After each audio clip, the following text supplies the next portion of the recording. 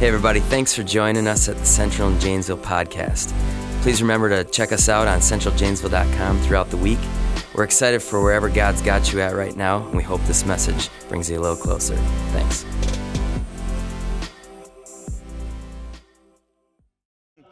This summer, I took my nephews backpacking. I love to go backpacking, kind of out into the wilderness. I went with a bunch of guys from here a few years ago, and it was a blast. And so I've been doing it kind of on my own ever since. And my nephews, who are a little too young at the time, have been like begging me. They live out in Denver. They're begging me to go backpacking with me. And so this year they were finally old enough. They're 10, 11, and 12 years old. And so, okay, we're going to go up and we're going to get up above the tree line and we'll go backpacking. Well, it was a blast. We had a great time on our way up. The boys are they're the best. They're so much fun. We get to the top, and we were going to take it kind of easy. We were just going to climb up and over this ridge, and then down into the next valley, and camp right at the tree line, and then spend a day there, and then camp again, and then come back out. Well, we get up and over, and we get into the valley, and one of my nephews, Lando, he starts feeling pretty terrible. You know, he's like that first night. You know, it was pretty good. You know, it was about 7 miles of tough hiking for those boys, and I just thought, you know, he's dead tired, and so we set up camp, and let's just say he ate and then lost it immediately. And I was like, oh man, this is not going to be good. And he's just the best kid in the world. And he's like, I'm fine. And so we just decided it'll be okay. We'll just, make sure you drink lots of water. We'll see how you feel in the morning. We get up in the morning and he eats breakfast. And guess what? He just couldn't stop vomiting. And so, obviously, now some of you guys, you didn't know that the sermon was going to start with vomiting today. I'll bet. So we're up there, and it's really clear that he's got altitude sickness. There's just, and if any of you know, if any of you ever climbed mountains, there's only one cure for altitude sickness, and that's to get down off the mountain. And he was heartbroken. I mean, he did not want to be the guy that kept everybody from having fun. And so, but 6 a.m. we were like, okay, let's pack back up. We got to get down off the mountain and I'm telling you, he tried everything he could try to get me to say it'll be fine, we'll be okay. But you can't have a kid up there who can't keep anything down. You got to get off the mountain. There's no choice, because when it comes to that moment, we're talking a life and death decision here.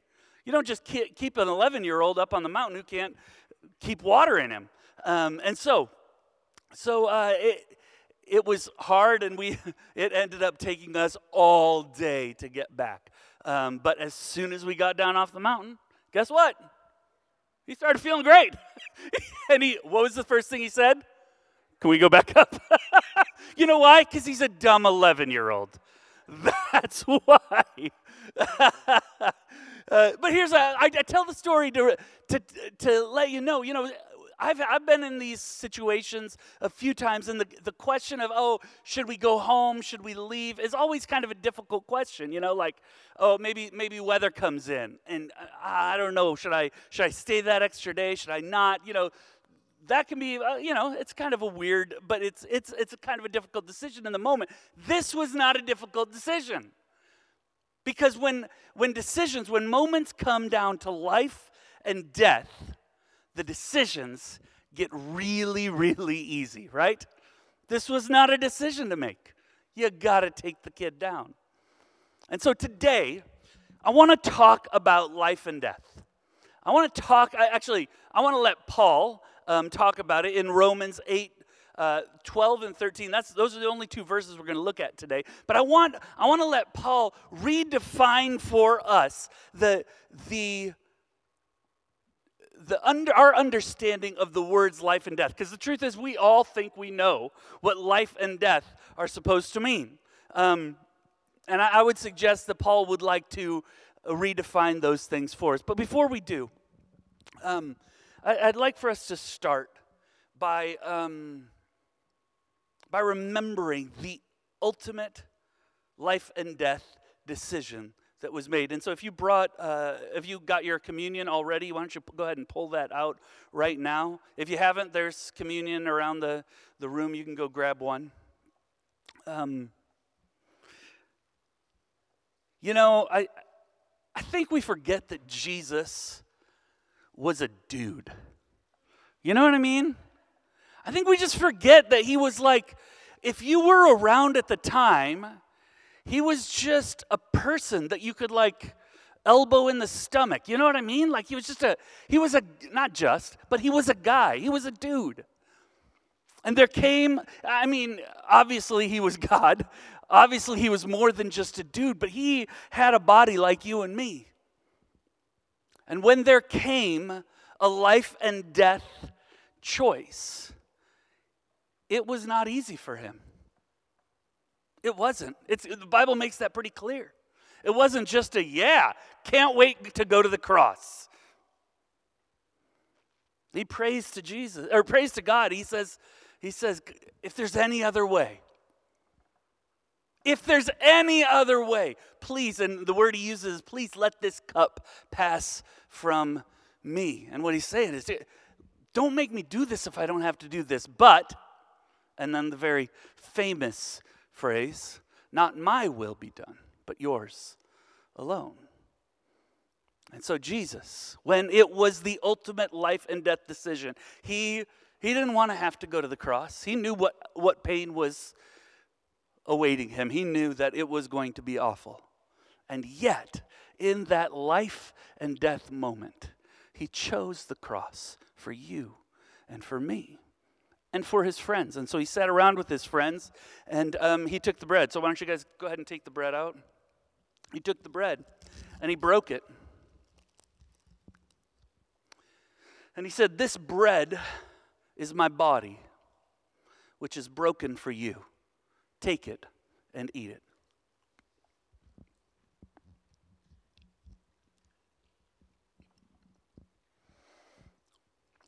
And then he looked around the table, and he looked at his friends, and he said, this cup is a new covenant in my blood, which is poured out for the forgiveness of your sins. Take it and drink.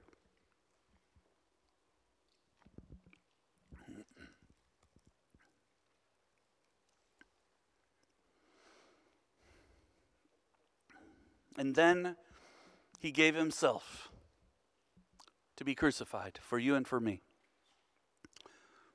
Because he knew that when there was a life and death decision to be made, there's no decision to be made. It wasn't just about the life of his friends. It was the life of millions, billions, trillions, possibly, of people. And that includes you and me. And it's interesting because I think sometimes especially guys, we think about, when we're younger, we think about, would we be willing to sacrifice ourselves for somebody else? And I'm sure, listen, if you're a parent, you've thought about this, right? Like, what would you do for your kid? You would do anything for your kid. Would you sacrifice yourself for the sake of your kid? Would you give your life to save their life? In a heartbeat, right? Parents wouldn't even think about that. Of course. And the reality is, it's almost instinctual. I don't think that's you see this happen all the time, especially moms. Moms are willing to give themselves up for their children. But I got to be honest with you. I think we like the idea. Or when you remember when everything happened over in Columbine, and there were kids who were asked to deny. And would you say that you are going to that you would stick with Jesus even if there was a gun in your face? You think, would you be willing to do that? The truth is, it's a whole lot easier to die for someone you love than it is to live for someone you love. Okay, I don't see a lot of agreement in the room. I would suggest that it is easier to die for the people you love than it is to live for the people you love. It would be easier for me to lay my life down to save my girls. I got 2 daughters and a wife, and I would do it in a half second. Because life and death decisions are easy in that moment. It's so much easier to say I would lay. But the question is, am I willing in my life, am I willing to live for them? Am I willing to set aside the stuff that I want on a daily, hourly basis for the sake of the people that I love? It's easier to consider giving up my life to die for the people that I love than it would be to live for them. Mandy was in Florida in December. I was home alone. My daughter Ashley has her own apartment, and I thought, okay, I'm gonna make some brownies that I can then eat like one a day for a little while. And I kind of made my food plan and everything, and I had it all planned out. And then Ashley, my other daughter, came over and stole.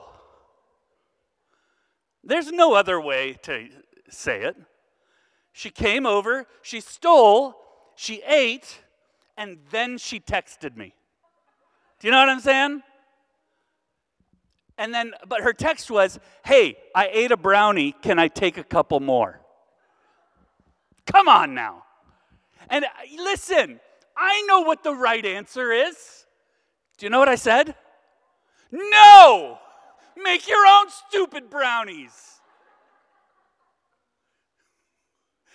We get to Christmas, and we didn't do Christmas presents this year. We helped another family, and because we all talked about it. My kids are grown, and why do we need to give Christmas presents right now? But Ashley wanted to give little things, and so she brought some Christmas presents, and she brought me it was like just a box, and it was wrapped, and on the front she said, to help you learn about sharing, and it was a box of brownie mix.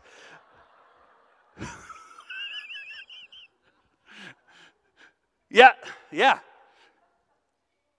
It's a whole lot easier to say you die for somebody than it is to give up your brownies for the people that you love. Paul is going to redefine life and death in Romans chapter 8, verse 12 and 13. We're in this series, Romans 8, and we're just going to take a couple of verses today. Let's read it together. I'll read it for you here. Therefore, brothers and sisters, we have an obligation. But it is not to the flesh to live according to it. For if you live according to the flesh, you will die. But if by the Spirit you put to death the misdeeds of the body, you will live. I'm going to read it one more time. We'll come back to it over and over, but since it's such a short scripture, I want you to hear it a couple of times. Therefore, brothers and sisters, we have an obligation, but it is not to the flesh to live according to it. For if you live according to the flesh, you will die. But if by the Spirit you put to death the misdeeds of the body, you will live. Clearly, we all have this idea when we say life and death. What we mean is like the heart, the scientific, biological processes that keep our body alive, right? That's when we talk about life and death decisions, that's what we're talking about. But Paul is redefining life and death in a spiritual way. It's not about your heartbeat or breath in your lungs. It's about something deeper.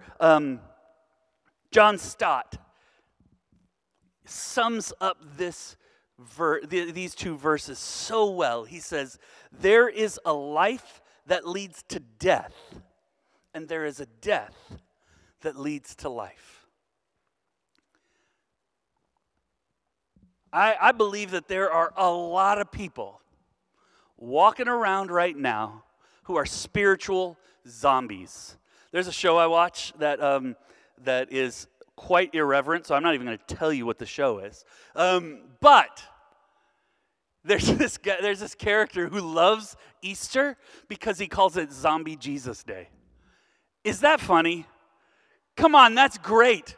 Jesus raising from the dead and walking around. That's the definition of a zombie. Zombie Jesus Day. Okay, now that is not what I'm talking about. But there are a bunch of people walking around as spiritual zombies. They got breath in their lungs and no hope in their heart. They have the appearance of life. But on the inside, they're dead. And I got to be honest with you. I think a lot of us, when I said that, you pictured people out there. You pictured people at work, right? You picture people who are far from God. You picture people who don't know Jesus. But I'm going to tell you, I believe there are a ton of spiritual zombies who go to church every week. I'm talking about us. We might have breath in our lungs, but no hope in our hearts. I mean, we have this idea of how it's supposed to be, but we feel this, and Paul calls it an obligation to the flesh. I mean, that's what he warns us about. He warns about having this obligation to our flesh. And last week, Kellen talked about how the flesh, I mean, it's a word we don't really use nowadays, but flesh is really just about ourself.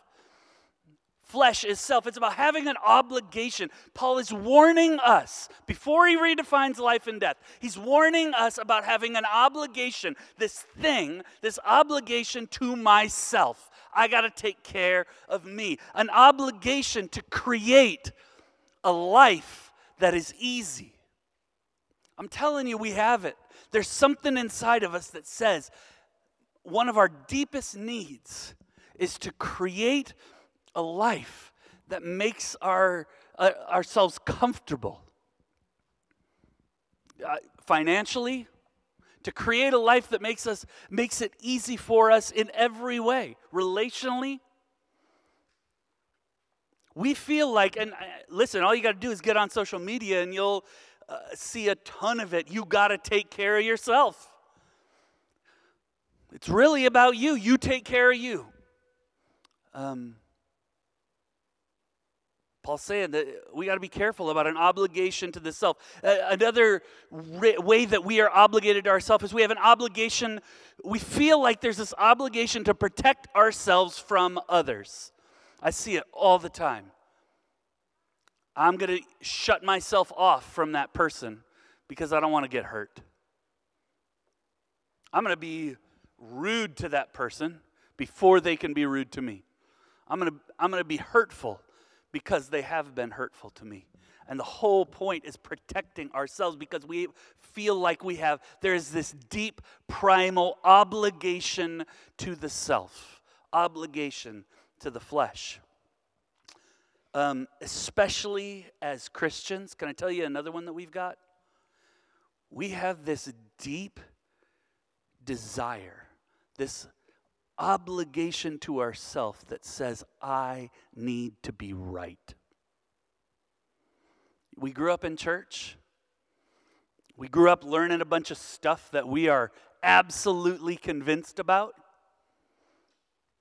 And we have this deep need for all of that to be right. And so what do we do with that? We argue with people on Facebook. We ostracize people who don't agree with us. Try to make sure people we talk about them in a way that is, oh, poor them. Do you realize that's how we come off often? That, man, we really have it figured out.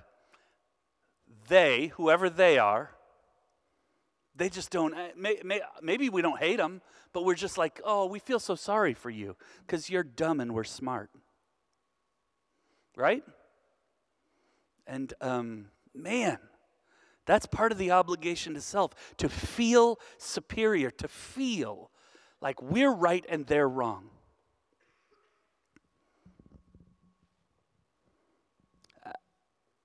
When our life is taken over by our obligation to self, that is the life that leads to death. John Stott said, there is a life that leads to death. And I'm not, yes, I am talking about spiritual, eternal death. I know that is part of it, that's part of what he's talking about. But he's not just talking about eternal life here. I believe he is talking about spiritual zombies. When we live with an obligation to ourselves, that is the life that leads to spiritual death in the here and now. That's the life. When we are living so self-consumed, trying to protect ourselves, and I would suggest that we could even put our family in that. If all we care about is ourselves and our family, that's still about ourselves.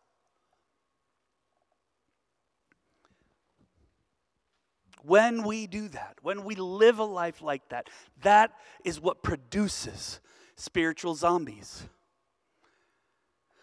But, and here comes the good news, the second half of this scripture. If by the Spirit you put to death, wait, let's stop right there. If by the Spirit you put to death, and I just want to stop there because there's a ton to unpack, but in that moment there's this thing called parallel structure in writing, and often in Scripture you see parallel structure, and what it would look like if there was parallel structure. It says, if you live according to the flesh, you will die. Parallel structure would say, he would go on by saying, but if you live according to the Spirit, you will live, right? That's what parallel, but that's not what he does. You think he's setting it up. If you live according to the flesh, you will die. But then he switches it up. He says, but if by the Spirit you put the flesh to death. And so I want to remind us, I think this is those three words, by the Spirit, are so important. Because I think the idea is like, I've got to work really hard at not being obligated to the flesh, obligated to myself. I've got to work really hard. That's not what this says. If by the Spirit you put to death yourself, the misdeeds of the body. Now, I don't want to pretend that the Spirit does all the work. But I also don't want to pretend that you're doing all of the work. There is this partnership. He's saying that you can live according to the flesh, and you're going to be like a spiritual zombie. But if you partner with the Holy Spirit, He will help you put to death yourself. And if you put to death yourself, that's when you find life. There is a life that leads to death. And there is a choosing of death to self that leads to real life. And I'm telling you, most of us, if we have walked with Jesus for any amount of time, we know that when we are at our best is when we have put to death the obligation to self. That's when we're at our best. That's when life works the best. There's a lot of people who just I watch a lot of people walk in and I say, how's it going? And they say, it's winter, like, it's cold. Yes, it is cold. I agree. And I'm 100% on board. And then there are some people who walk in and say, I say, how you doing? And they say, I'm making it. Anybody ever said that? I have. I'm making it. I'm surviving. Putting one foot in front of the other. And that's, honestly, I got to be honest, that's how winter feels to me a lot. And then I get all of this, all these thoughts that go through my brain. If only it wasn't quite so cold, then life would be better, right? If only I could take a vacation somewhere warm, right? Like, if only I could move somewhere. You know, there are people, we've been on vacation, Mandy will say, you know, there are people who live here.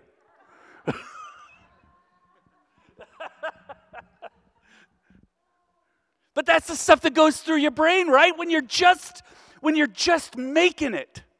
When you're just putting one foot in front of the other. When you're just trying not to go crazy. You just feel like I just have to make it through until the next thing that doesn't stink. You know? And we think to ourselves, we buy into the lie that if I just could make enough money to take vacations, or if I just could move to the right place, or if I just could get the right job, or just could whatever, then my life would be so much better. Do you see how that is just a manifestation of the obligation to self? You know why? Because if I went to that place where people actually live, that my wife says, you know what I would find? A bunch of other spiritual zombies for a whole bunch of other reasons.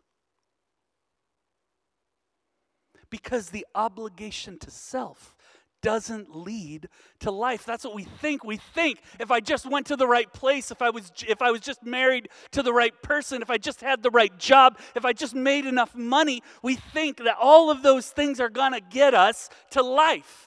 And Jesus says those are all the obligations to the self. That leads to death. That leads to spiritual zombies. That leads to people who are doing what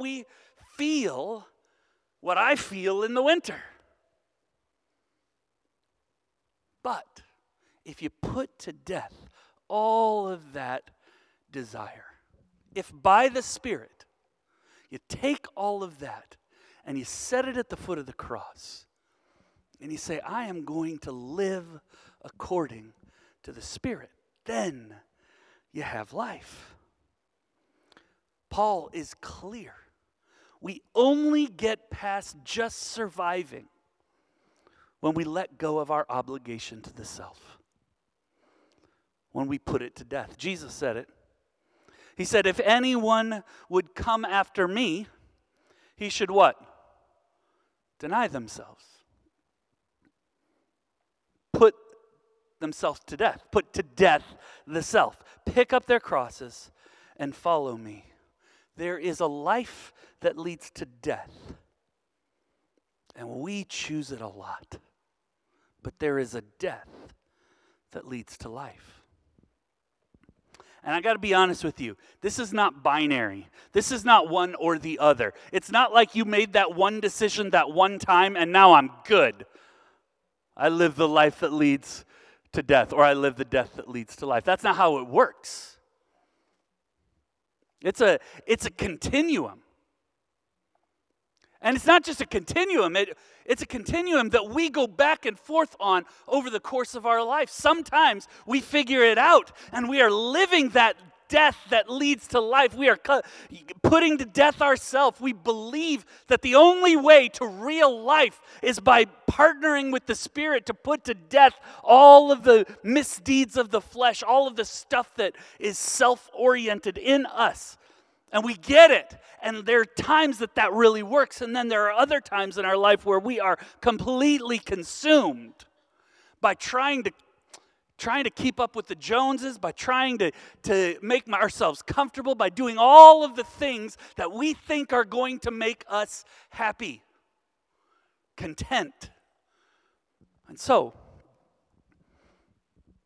what do? I mean, best case scenario, right? We just live over here where we have this sense that God is helping me put to death myself at every moment. But here's what I know, that's not how life works. I've been doing this a while now. And I know that I'm going to go back and forth at times. And so what do we do? The plus is we're not doing it alone. We get to partner with the Holy Spirit. But here's what I know. We will find ourselves over here. And so what do we need to do? Remind ourselves. Submit. Let's just go back and live over here. And let's decide that I'm going to put to death myself. And then that'll work for a little bit. And then I'll slowly leak this direction. Because there is a pull, isn't there? I don't know what it is. You would think we'd learned our lesson. If you've ever lived over here and really felt like the Holy Spirit was working in your life, you would think you would just stay here forever. But that's not how it works. We have this nature in us that pulls us over here to the self. And so here's what I want to leave you with, and the band can come back out here because we're going to sing one last song. But here's what I want to leave you with. We're going to talk about over and over the fact that we find ourselves pulled toward the self. And we can beat ourselves up about it. We can feel guilty for it. But the worst thing that we can do is think that there's nothing we can do about it. That if I just keep finding my way over here, I might as well just give myself over completely to the self. The truth is, every time we lose our way, every time we walk back over in that direction, every time self takes over in us, we also then get... Does anybody else feel really, really terrible about themselves when they do? Like when you find yourself like, man, I am back in this place that I thought I would never be again, that I promised God I would never be again. And so there is something in us, especially if we grew up in the church, there's something in us that feels so guilty that after a little while, we feel like a complete fake when we're over there and we say, I want to follow you again, God. I want to put to death myself so that I can live the real life. Does anybody ever feel like a fake? Because I've been here 20, 30, 50, 100 times. How many times is God going to believe that I want to live over there? If I keep finding myself over here, how many times do you ever feel like a fake? I do. How many times, God, are you going to believe me that I actually really do want to live over there? And you know what his answer is? How many times you got? Every single time. Here's what life looks like, life following Jesus. We submit to the work of the Holy Spirit to put to death ourselves. And then we leak. And then we submit again.